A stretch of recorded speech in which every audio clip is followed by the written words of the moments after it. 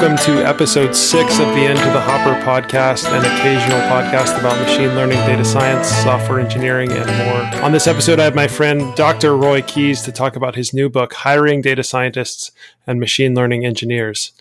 After a career in physics, Roy pivoted to a career in data science, and after years of being involved with the data science hiring process, Roy decided to put his pen to paper to share his lessons with others. Welcome, Roy. Hi, Tim. Thanks for having me. Would you like to add anything more about an introduction to yourself? Sure. I think you covered most of the high points, but I guess I'll say my background is in physics. I studied computational physics, focusing on radiation physics for medical applications like cancer therapy with the radiation. And then about almost 10 years ago at this point, switched over to data science. And since then, I've worked mostly in the startup world, tech startups, kind of starting out with consulting. And then I went and spent a number of years at different startups working directly. And then most recently been doing some consulting again. And during that time, went from being an individual contributor to being a manager and spent a lot of time on hiring. Yes. Yeah. So what was that's a little bit of the background, but what motivated you to put together this book? Well, so last year in 2020, I was at a startup that not too long after the pandemic hit the U.S., that startup ended up laying off about half of the company, including me and most of the data science organization. And so after that, I started doing some consulting stuff. But at one point, I wanted to look into the possibility of pursuing some of my own sort of business ideas. So I guess potentially doing my own startup. And there are several areas that I'm interested in, but one of them is around hiring, just because especially in my most recent role, I had a lot of issues around trying to scale the process of hiring and ended up evaluating a ton of tools to try to help out with hiring and skills assessment and things like that. And I was not very happy with the tools that are available on the market. So I was exploring some ideas like that, and I ended up interviewing a ton of data science and machine learning hiring managers. And at the same time, I was doing some consulting stuff for a number of companies, and basically ended up having the same conversation about hiring over and over. What kinds of roles should we hire for? How should we structure our team? How do we actually assess these candidates and attract them and things like that? So, after a while, I actually kind of landed on not doing the startup because I couldn't really find an idea that I thought was the right one. But at the same time, I had been having all these conversations and thinking about all this stuff that kept coming up over and over again. And I was actually planning on doing a series of blog posts around hiring. But then one of the people that we both know, Joel Grus, I saw that he had published his most recent book, and he had done that as a self-published book using a platform called LeanPub. And I naively thought, hey, I could probably just put out a book instead of some blog posts, and it'll only take me a couple of months, right? So, here we are months and months and months later, and today is 29th of June, and it's the 30th of June. Spent too much time working on getting everything perfect yesterday, but the 30th of June, and just launched the book. Cool. So maybe before we dive in, it would be helpful to give something of an overview of what does this book actually cover. And for folks who are interested, which hopefully is everyone who's listening, you can go on to the site, which is dshiring.com. Is that correct? Yes. DS is in data science. dshiring.com will get you there. And you can see the table of contents, and there's some sample chapters. Yes. You can take a look at. But maybe you can give a little overview of what you tried to cover in the book. The book has a broad audience, I would say. It is aimed at, kind of on the one side of the spectrum is the data scientist or machine learning person who has never hired anyone before, but they're suddenly in a position where they need to hire more people for their team. So this book covers a lot of just the process of hiring in general. But it's also aimed at people who have experience hiring technical people, maybe software engineers or whoever, but they've never hired for these specific roles, and then in between. And I think it will also be of interest to people who have done this kind of hiring, but just want to get additional ideas to help them improve their hiring process. So there's a lot of stuff there. It starts out by talking about what is data science and machine learning engineering. How does that fit into different businesses? And then asking you to kind of to step back and say, what are we really trying to do? And does it make sense to have these roles? And then what are the roles based on what we want to accomplish and what tasks are associated with those goals we have? And then kind of thinking also about some of the skills required to accomplish those tasks. And from there, really kind of narrowing down what roles do we really need? And then there's a lot of discussion about, what these roles are, which that's probably one of the things that there are a billion definitions out there, and everybody likes to kind of argue about it and have their own opinion. And I make a futile attempt to try to clarify those things a little bit to help people, land on the roles that they really need. So once you have those in mind, then it kind of goes through and asks you questions about what your process should look like. What are your resources available? What are the constraints placed on you by budget and time and people available to work on this? And so sort of steps you through how to optimize this process relative to also the market. So if you're hiring for especially junior level roles, you're going to get flooded with applicants. So you really have to, from day one, be thinking about how can I build a process that can handle that volume of applicants. And then talk specifically about doing skills assessments and all your different options for doing that, and doing interviews and how you structure them, and then how you make decisions. And so it's really the full spectrum there. And then finally, the last chapter is about setting up these new hires for success. What should you be doing there? And then on top of all of that, there are right now 5 interviews with other data science and machine learning hiring managers from a bunch of the different tech companies, and they offer a much broader perspective. Yeah, I thought those interviews were a really neat addition. I didn't realize you had been planning to add those, and I think that's an extremely helpful idea in a book like this to get some outside perspective. Did you find that did you ask the people that you interviewed the same set of questions, or is it distinct questions for different people? So I asked them basically the same questions. I mean, one of them, of course, was just setting up the context of who they were and what they had been doing and who they'd been hiring. And then mostly I asked them, what are the challenges you've seen? What are the changes you've seen in hiring?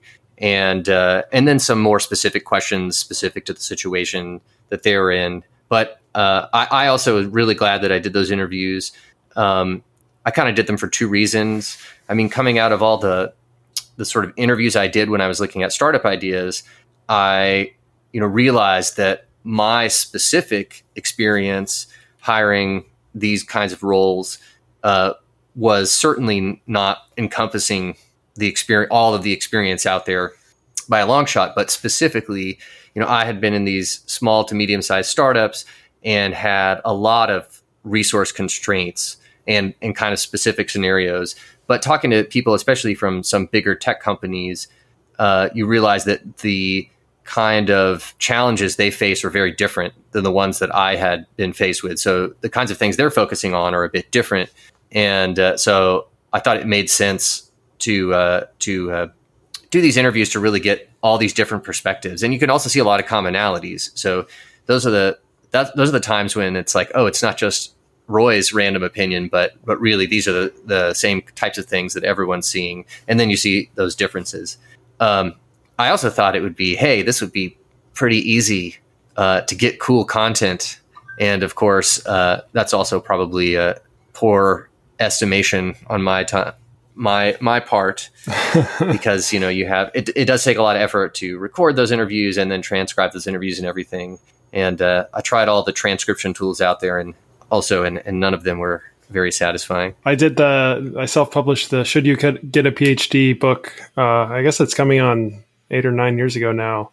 And I didn't do audio interviews. I did email interviews, and the difference between people promising to complete an interview and being willing to actually sit down and answer the questions and email them made it a much harder process than I anticipated. But yeah. I really like that format of things. I think there's a ton to be gleaned through talking to multiple people about the same rough topic and getting their different perspectives. Right. And there was a book, maybe data scientists at work or something, some years ago that was like just interviews with data scientists that I always found really helpful. And I think that's a really solid addition to this book, and I'm sure that's going to be helpful for people. Yeah, I'm considering sort of continuing a series there, either with sort of podcasty stuff or some blog posts, because I think there's just so many interesting stories that I had at least one other person that was lined up that didn't get around to in time for the book, but we'll see what happens there. Maybe I'll add it in version 1.1 or whatever of the book. Is this the first book that you're aware of on this topic, specifically about data science? And if so, which I think the answer is probably yes, are there other kind of blog posts or Medium articles or talks that people tend to cite on this? Or so there actually is another book out there that is about hiring data scientists, and it was written by DJ Patil in 2011. So that's right. I remember that. I think that might have been before they had books, but that's back when data science was the sexiest job of the 21st century. Yes. And it's actually, I think, like a free ebook that's like 18 pages long or something. So it's a bit different in scope. And obviously a lot's happened in the last 10 years, but there's still a lot of good information in that book. There are a couple of sites out there that have some in-depth blog posts. They're mostly from recruiting agency type people. But overall, I think there is just a dearth of material. I mean, if your goal is to get hired as a data scientist or machine learning engineer, there's a ton of stuff online, a ton of resources. But if you're on the hiring side of things, there's just not that much. And that's one of the reasons that I decided to write this specific book. Yeah, and like you, most of my experience has been in relatively small companies, startups, or other smallish companies that don't tend to have as robust of a hiring process as you can develop in the bigger companies when you have just a lot of resources and people devoted to it.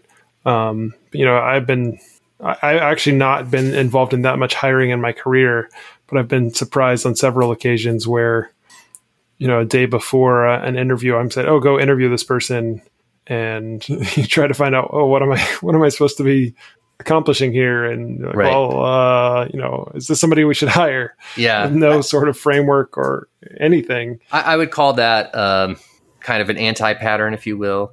One of the things I stress in the book is that you need to have a process, and you need to train your people to follow the process. And I also mentioned, of course, your process will not be perfect. You need to iterate on that, but you still want to stick to what you've got. I think a lot of people who haven't spent that much time in the hiring world, or maybe just haven't spent enough time thinking about it, they feel okay winging it.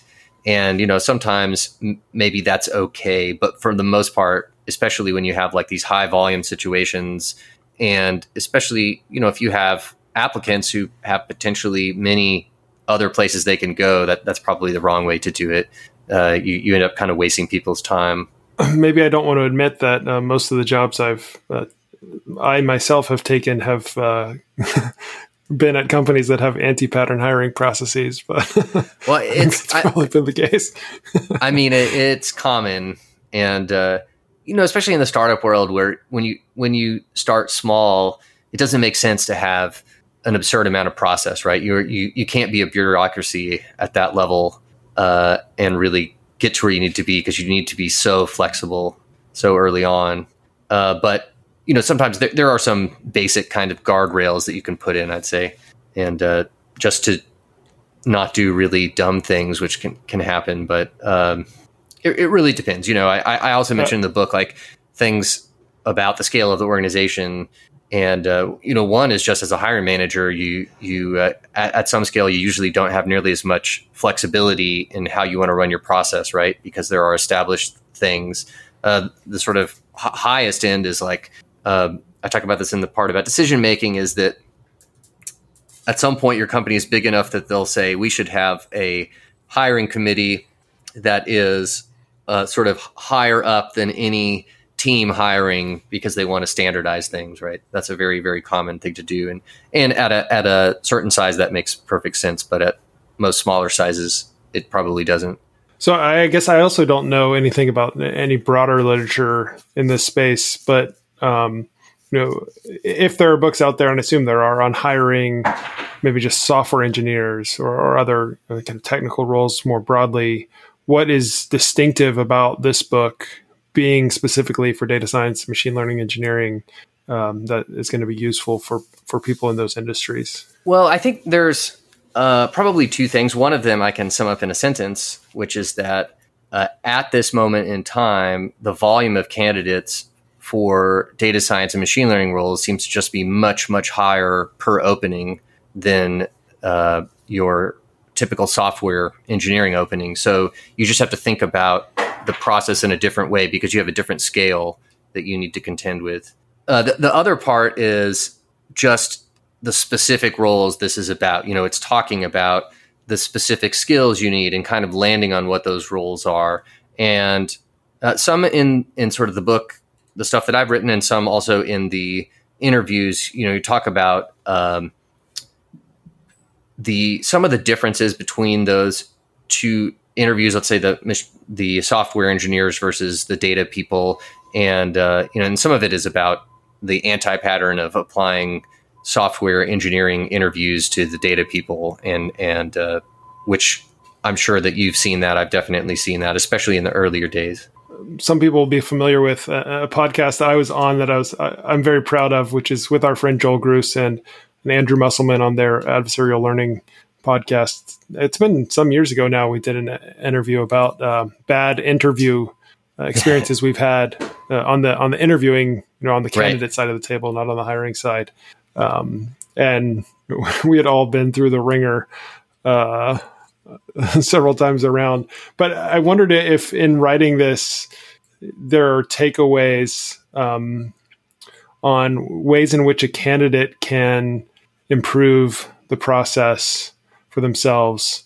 Even going into a company that may not have all these things figured out and may not have a good process in place. Are there questions that a candidate can ask or approaches a candidate can take to make a better experience for them, and which ultimately is going to be a better experience for the company as well?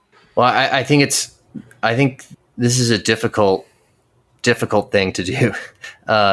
There's so much variation in the companies and their processes that they use that it's really hard to know. But probably the best thing is just for candidates to have a better sense of the challenges that those companies are facing, because what each of you is kind of optimizing for is very different. And I guess I would say when, having been on the other side of the table and looking at an opening where you're getting hundreds or thousands of applicants, potentially, you realize that even a really, really good person won't necessarily make it to the final stage or get an offer or whatever. And a lot of times it is not the candidate. It's sort of the competition they're seeing, or because of also just the size and volume of that applicant pool that raises the chance of also errors that people make, right? Whether it's stupid mistakes like, not emailing someone back in a timely manner or at all, or just some more fundamental flaw in the process. But I would say, it's important to understand that these are very, very noisy processes that you probably shouldn't take very personal. And that's not to say that, there are bad companies, bad actors, but even the best ones are going to do stuff that feels unfair, at least. So in that sense, it's maybe be a little stoic, I guess.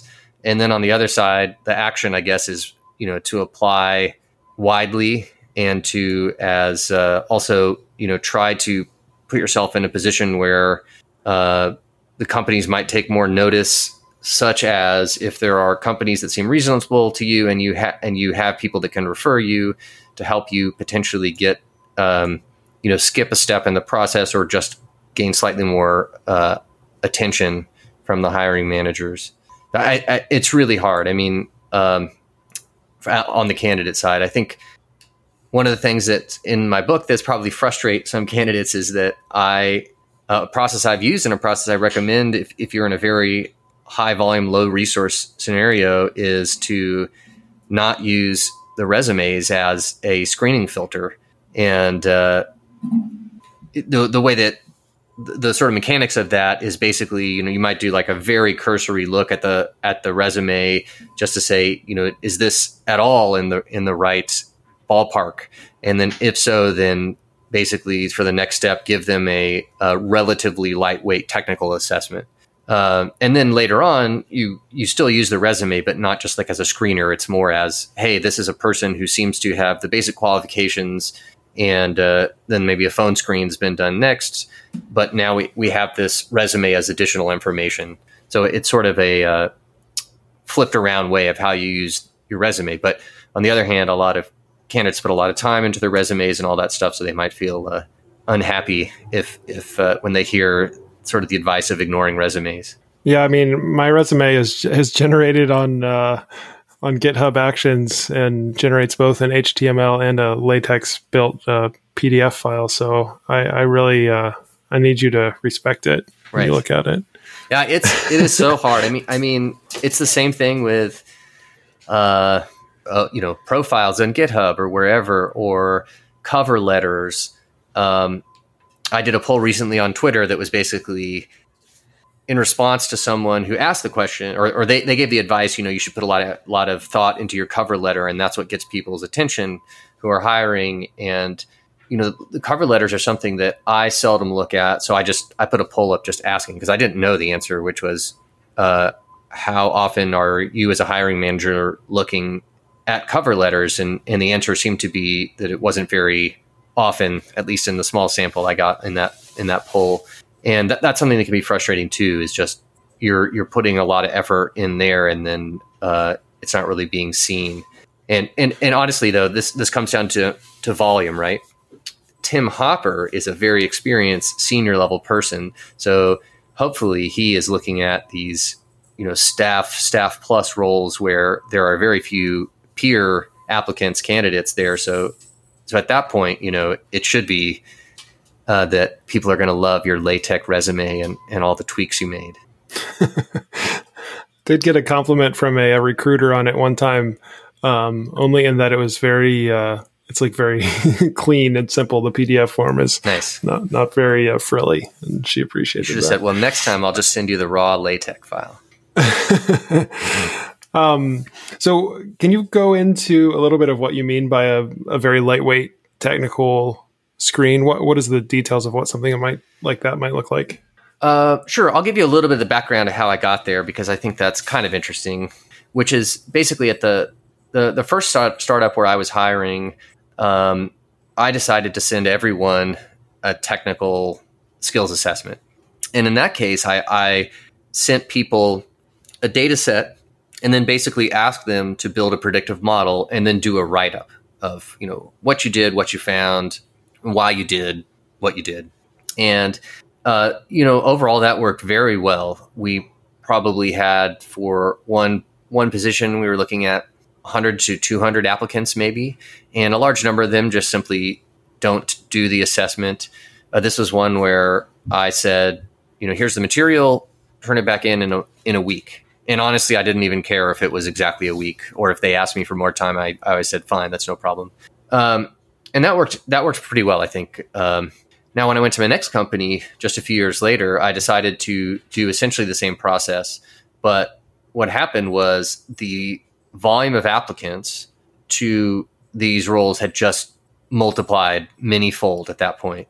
These are both startups that essentially no one's ever heard of, so it's not like we had some big brand name out there. It was just the size of the candidate pool in general had just increased so much.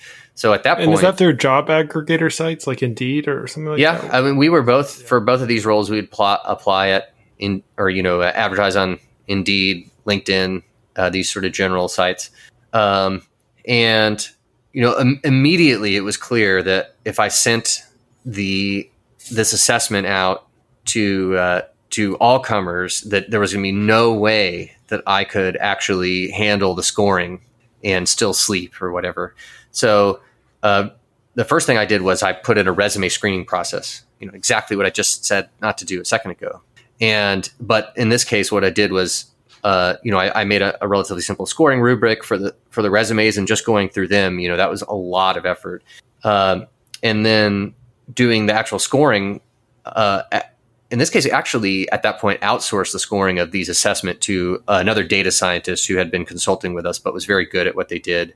But even then, there was a lot of overhead and sort of coordinating things. There was overhead coordinating just sending the material to the candidate.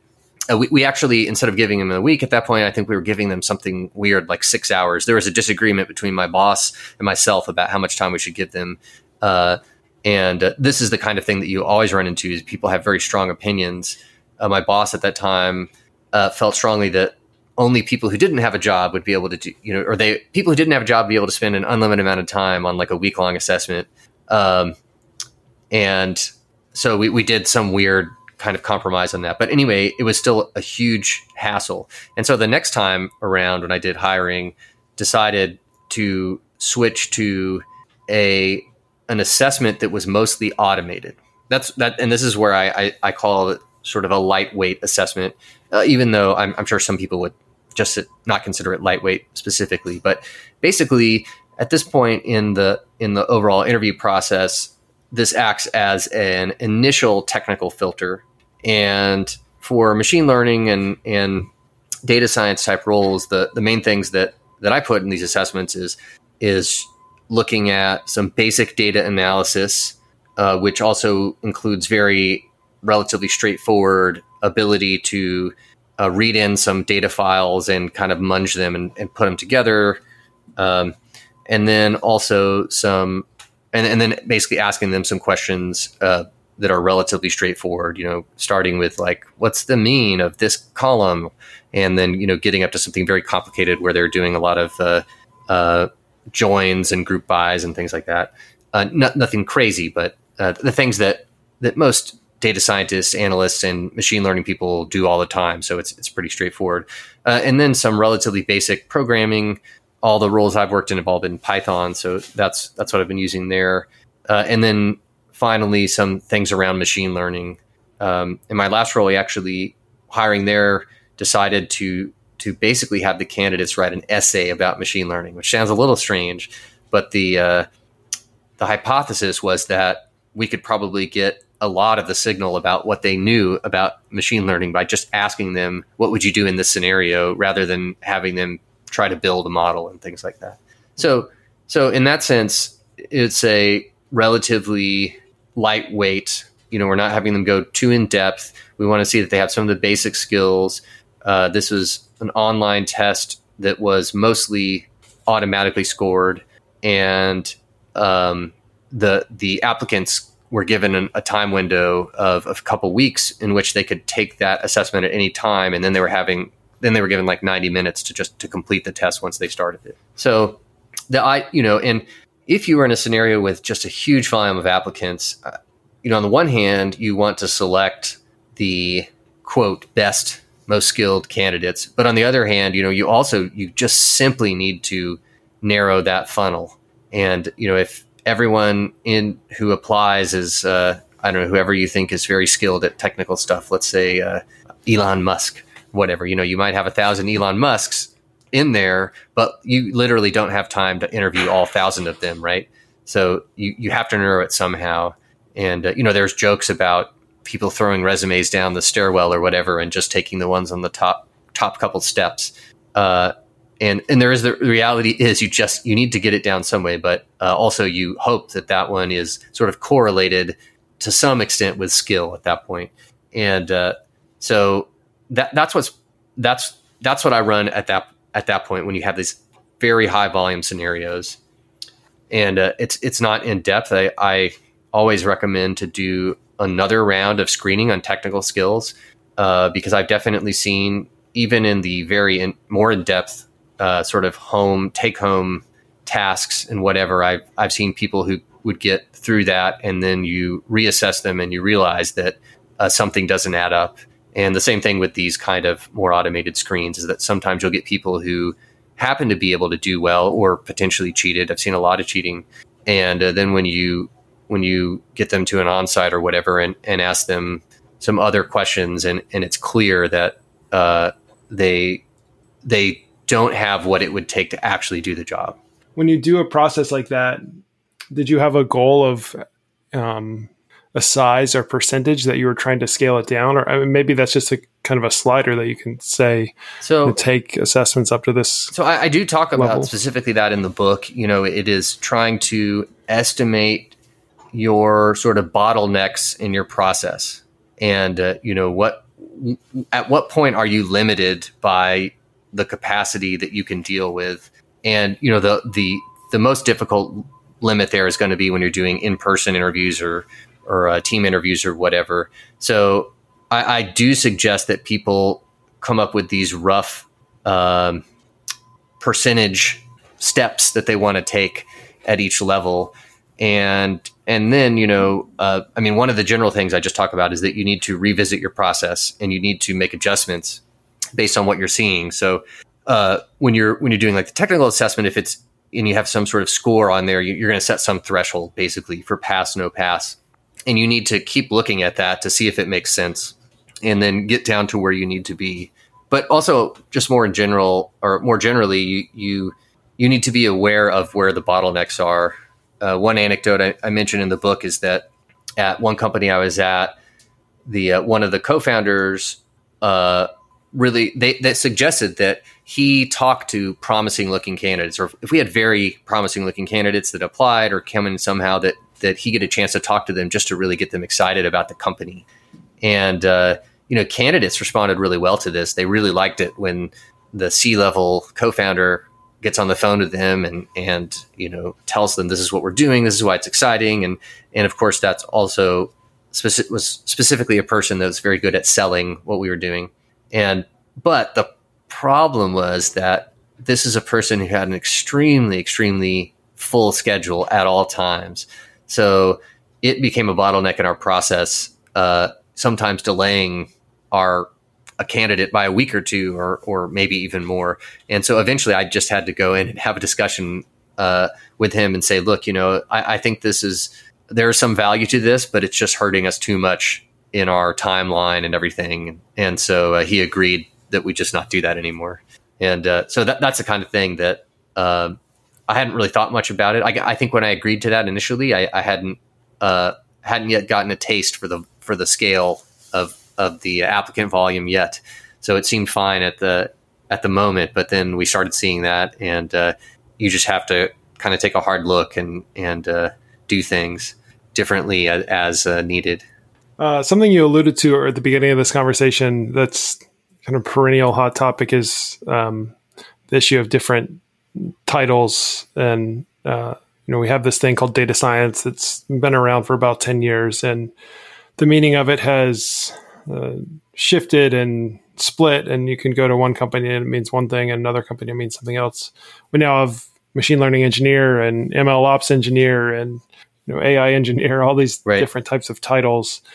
To what degree does that matter in your hiring process, or what? How are you thinking through those different taxonomies these days in terms of the hiring process? Well, the broadest advice I give is that the most important thing you can do is to crisply describe what the role is you're hiring for. And the reason I say that is because even if the title doesn't fully convey what it is, and it probably won't, then at least your description can hopefully kind of get you there.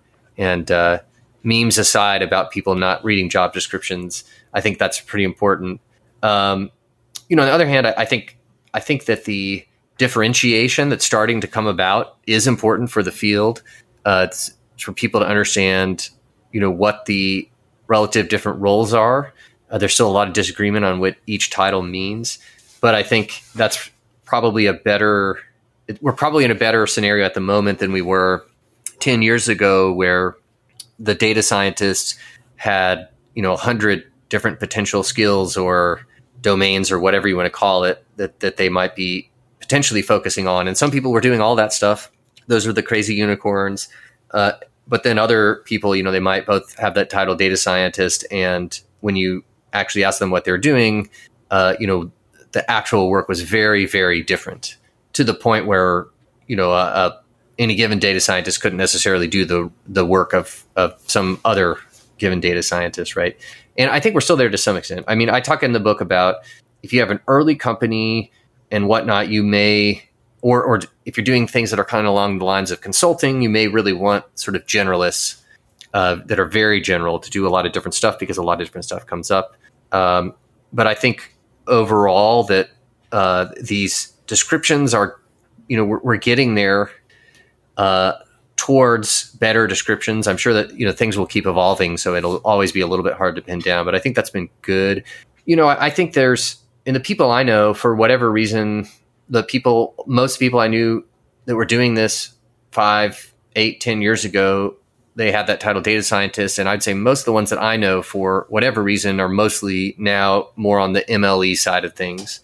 That may be completely a sort of sampling bias from just the people I happen to know, but that's how it is. But I guess important there is that a lot of them, they would specifically be looking for a role called machine learning engineer nowadays, rather than data scientist. And so I think there's started to be enough kind of divergence there that people are starting to think of the data scientist title more closely aligned with analytics versus, say, the machine learning and sort of at scale, heavy volume production machine learning, at least. Not the case everywhere, but that's what seems to be going on.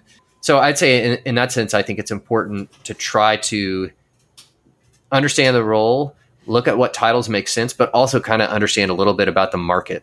So, if you keep getting a bunch of people who are mostly oriented towards experimentation and statistics, but you really need someone who's a deep learning specialist, then you might have the wrong title, for example.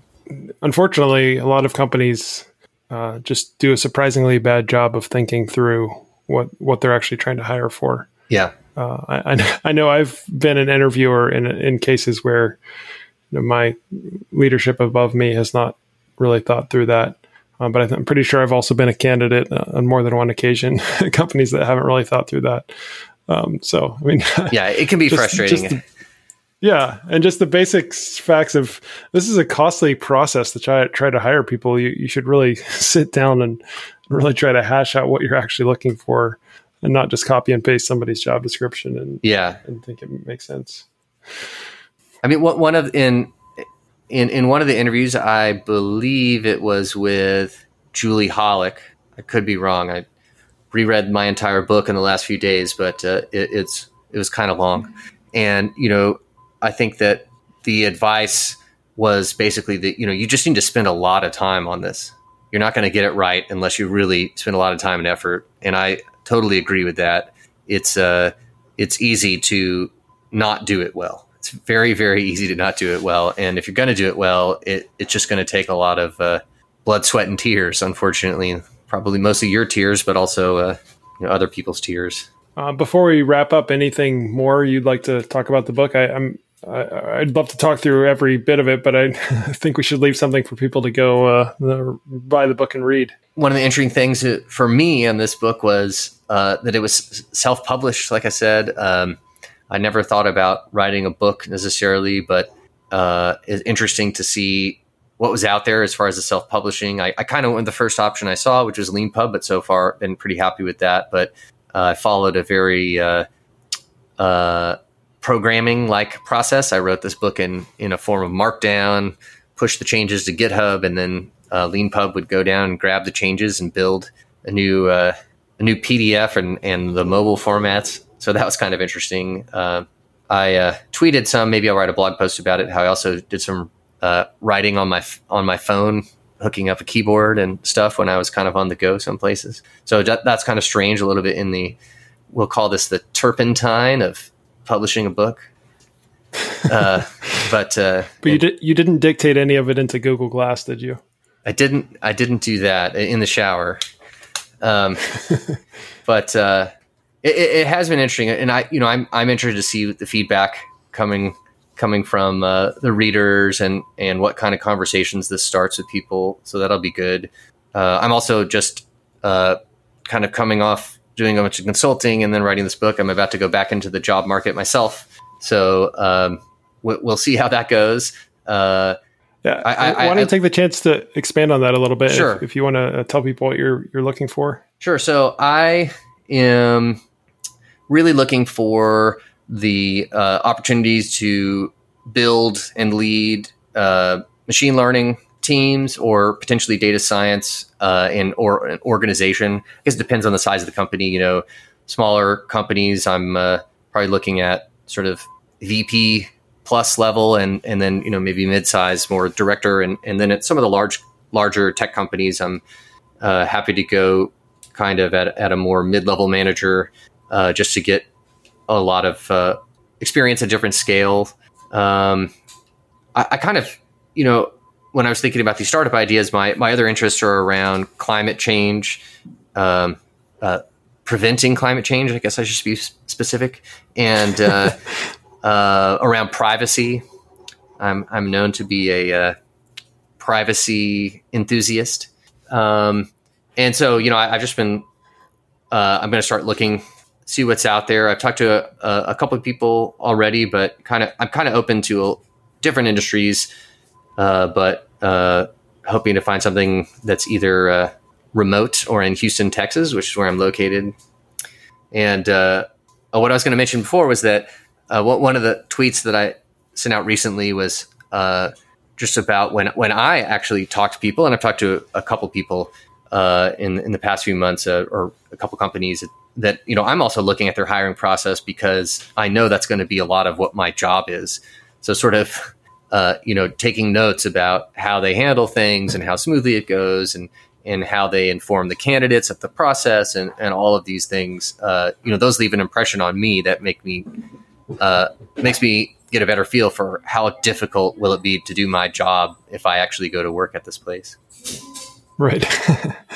Yeah, those can be varied experiences, yes, as we all know. Despite being a privacy enthusiast, if people want to get a hold of you, they can go to your website, roycoding.com, coding.com, and your email address is there, and they can talk to you about job opportunities. And you're Roy Coding on Twitter. Yes, and I currently, and never done this before, have my DMs open. So if you want to slide in and ask me about hiring, or offer me a role I can't refuse, you can potentially DM me, but also email. That's probably easier for an old-fashioned person like myself. Excellent. And Roy's book is available at dshiring.com, ds for data science hiring.com, which will take you over to LeanPub, where you can get a copy of that. And it's just ebook only at the moment, right? It's only ebook. Okay, very good. And we recommend it. I think people who are listening to this podcast, if you haven't been involved in hiring, you probably will at some point. And I would suggest picking this up. And, if you haven't been involved yet, when you are involved, you may have the opportunity to shape how your company does it for the good, and not be totally blindsided, as I've been a couple times in my career. I think if you came in with the knowledge from this book in hand, you would be able to offer your company a lot. So I think it's going to be useful to a very wide audience, not just hiring managers, hiring managers. I think there may even be value there for the candidates as well, who want to just have a better understanding of how these processes work. Excellent. Roy, thank you for coming on Into the Hopper. Thank you for having me, Tim. Best of luck to you.